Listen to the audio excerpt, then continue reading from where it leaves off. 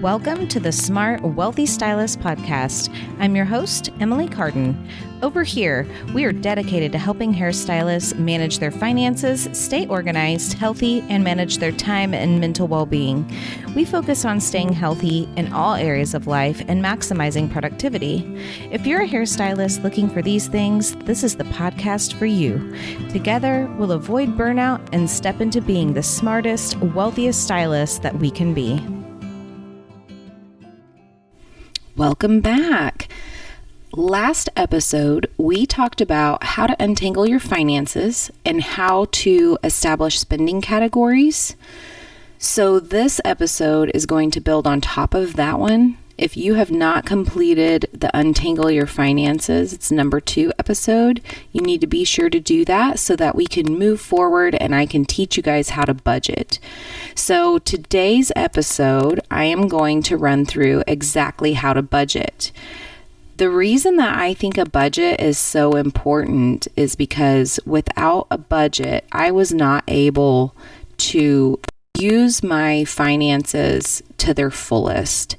I ran across some really shocking statistics when I was doing some research the other day, and I'm going to read a few of those to you. And if any of these sound like you probably need a budget too. 20% of Americans don't save any of their annual income at all. Even those who do save are not putting away very much. Over 40% of Americans have less than $10,000 saved for when they retire. 2/3 of Americans would struggle to scrounge up $1,000 in an emergency fund. And the average American saves less than 5% of his or her disposable income. And the last one is, of the Americans who have savings accounts, the median savings account balance is $5,200. It is absolutely wild to me that is our statistics as a nation. But I was one of those statistics myself. Not anymore, because I've taken my finances seriously and really realized the importance of having an emergency fund and being out of debt and having consumer debt, like credit cards and stuff. So I really do believe that having a budget implemented is absolutely of utmost importance. So let's get started on exactly how to implement your budget and how to do it. And I will also post a YouTube video on this because it is kind of hard to tell you how to do this over a podcast because it's kind of a visual thing. So the very first thing is I am using my budgeting tool that I specifically designed for hairstylists. It is called Your Guide to Becoming a Smart Wealthy Stylist, the Ultimate Planner and Expense Tracker for Self-Employed Stylists. It is specifically designed because it has your monthly budget, it has your expense categories section, it has color tracking, it has goal setting, it has everything that I talk about. And I didn't have a budget tracker that fit my needs. Every time I would buy one, I would end up having to alter it in some way. So I just made my own. And you can get them on Amazon. You can get them on my website. I will link those in the description. So you don't have to use my budgeting tracking book. You can just use a paper ledger if you are that strict on a budget. I am serious, just budget. You don't have to use a fancy planner or budget tracker or anything like that. But if you do have the funds to purchase one, this is specifically designed for hairstylists. So let's go ahead and dive in. The very first thing that you have to do is start tracking. In my budget tracker, there is a section called Expense Tracker, and you will write down the date, what you bought, and then in the category, you will pick one of the categories that we discovered in the last podcast, and then the amount. The entire month that you do this, you're going to want to track every single thing that you spend in your business. Then at the end of the month, you are going to total up those categories and see how much you spent in each category. After you see what your totals are, you might be super surprised on how much you spent, or even be pleasantly surprised to see that you spent less than you thought you were going to. Those totals are going to be the number that you use to set your budget the next month. That first month, you can't really set a budget, especially if you don't know how much you're spending. So that first month is basically just tracking, just to see where you're at, to get a feel, to figure out where you could possibly lower expenses or put more money into another category. For the next month, you're going to write down all the categories that you spent out of in the category section with the totals that you spent last month.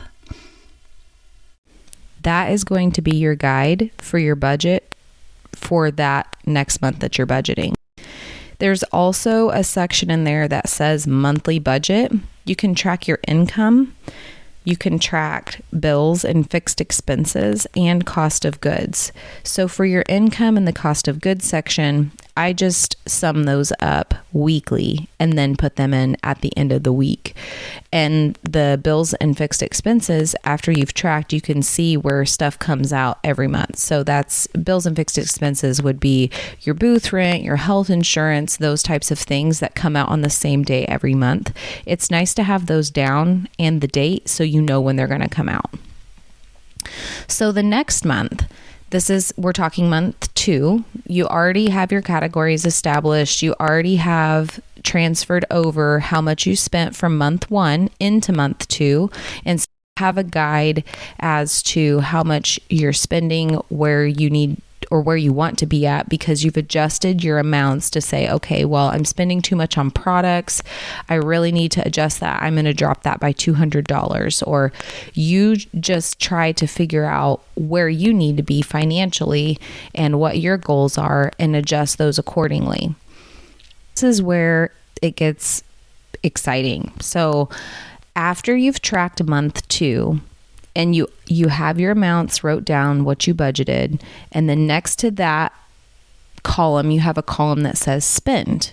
So this is where you're going to total up what you spent in month 2. Then next to that, it says difference. So you're going to subtract what you budgeted from what you actually spend. Sometimes it'll be a negative, sometimes it'll be a positive, and if you didn't spend anything in that category at all, you're just going to mark a line through it. But that's going to tell you if you went over budget or under budget or didn't spend at all. And then at the bottom, it says totals. So I total up what I budgeted, I total up what I spent out of all the categories, and I total up my difference. And that will tell you if you overspent in your budget or underspent in your budget. And then I take what I actually spent for that month and subtract that from my income. That will tell you what your net income is. Your net income is what the income that you have left over after all your expenses have been taken out. Your net income is what you're going to work your personal budget off of, but you really can't do your personal budget until you know where your spending's at in your business. After you're done tracking and going over your budget and where you landed, there is also an income tracker. I track my income daily. I write the date, the source, meaning was it credit card, cash, whatever it was, and then the amount. And I think that that's really important to have a written account of that, even though I use Vagaro for all of my credit card processing, and it's really been a great program. I switched from Square. I've really loved it, but I still like to keep a paper tracker of that. But after you go over your budget, there is a page in here it says notes at the top, but underneath that it says, what can I change next month? This is one of my favorite sections because I think that goal setting is of utmost importance. So after reviewing your month, you're going to write down, well, I really need to cut spending on this, or I would really like to put more into savings, or I would really like to put more money in my pocket. So I'm going to do it by doing this. And then underneath of the what can I change next month, there's a top priority section and a reminder section. Top priority is after reviewing your ideas on what you can change next month, I like to narrow that down to one thing. If you have one pinpointed, targeted goal, it makes your goal reaching happen faster. And then next to that, it says reminders. And sometimes in that one, I'll write any important events that I have coming up, or sometimes it's an inspirational quote, because after a while, budgeting can become a grind. However, when I see the fruits of my labor, it is so encouraging and exciting because I know that I'm making a difference in my financial journey, and I'm making leaps and bounds because I'm staying dedicated to the vision. So a lot of times in the reminders, I will write something encouraging, or, just keep going. Look how far you've come. Then on the page after that, it's another page that says notes at the top, and it has just a really cute little polka dot graph, and then just a blank section underneath. Here I kind of do brain dumps, ideas. If I hear something, like when I'm listening to podcasts, this is usually where I take notes, just quick little jot notes. Then after that page, it brings you right back to where you start again on the monthly planner page. This is a blank, undated 12-month budgeting planner. So you can write in the date and fill in your blank calendar right from the start. This is a great place to write down important appointments. You can schedule your budgeting meetings with yourself. I try to make budgeting as fun and sexy as possible. So what I do is after I do my morning routine and get ready to go, I get dressed up, do the full hair and makeup, and I get my laptop, my budgeting book, and I head to my favorite coffee shop here in Joplin. And I sit down and have a date with myself. I enjoy a pastry. I go over all of my budgeting stuff. I tally up all of my spending. And then I plug those categories that I tallied up in my budgeting book into my Excel spreadsheet with all of those categories in it that my accountant gave me. This way, not only are you budgeting and staying financially accountable to yourself, but you're staying up to date month to month on your tax stuff.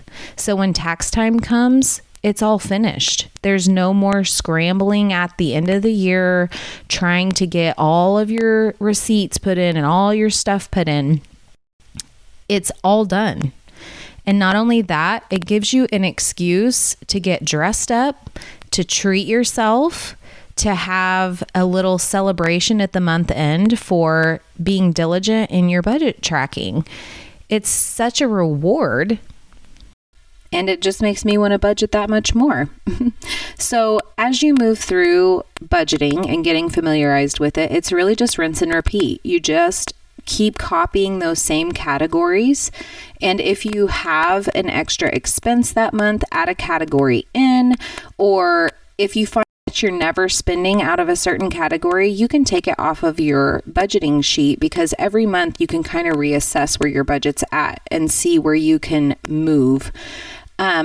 I will also cover personal budgeting on a different episode, but figuring out your business budget is the second most important step next to untangling your finances so that you can implement a personal budget. One last thing that's really important when budgeting is remembering your why. So your why is going to be what your driving force behind doing this is.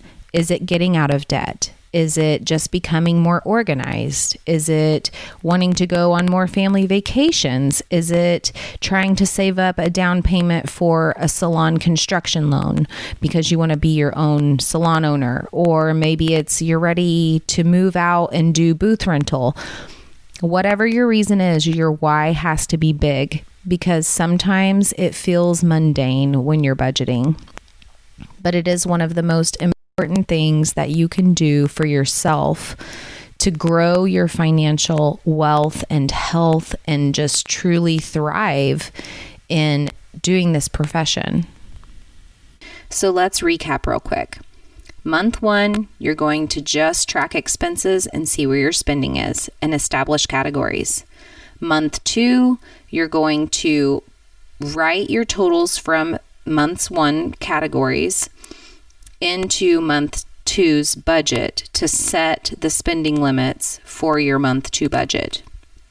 Month 2, you're going to track all of your expenses once again. Then you will enter your totals on what you spent in those categories into the spent category. You will subtract those to figure out where you overspent or underspent or didn't spend at all.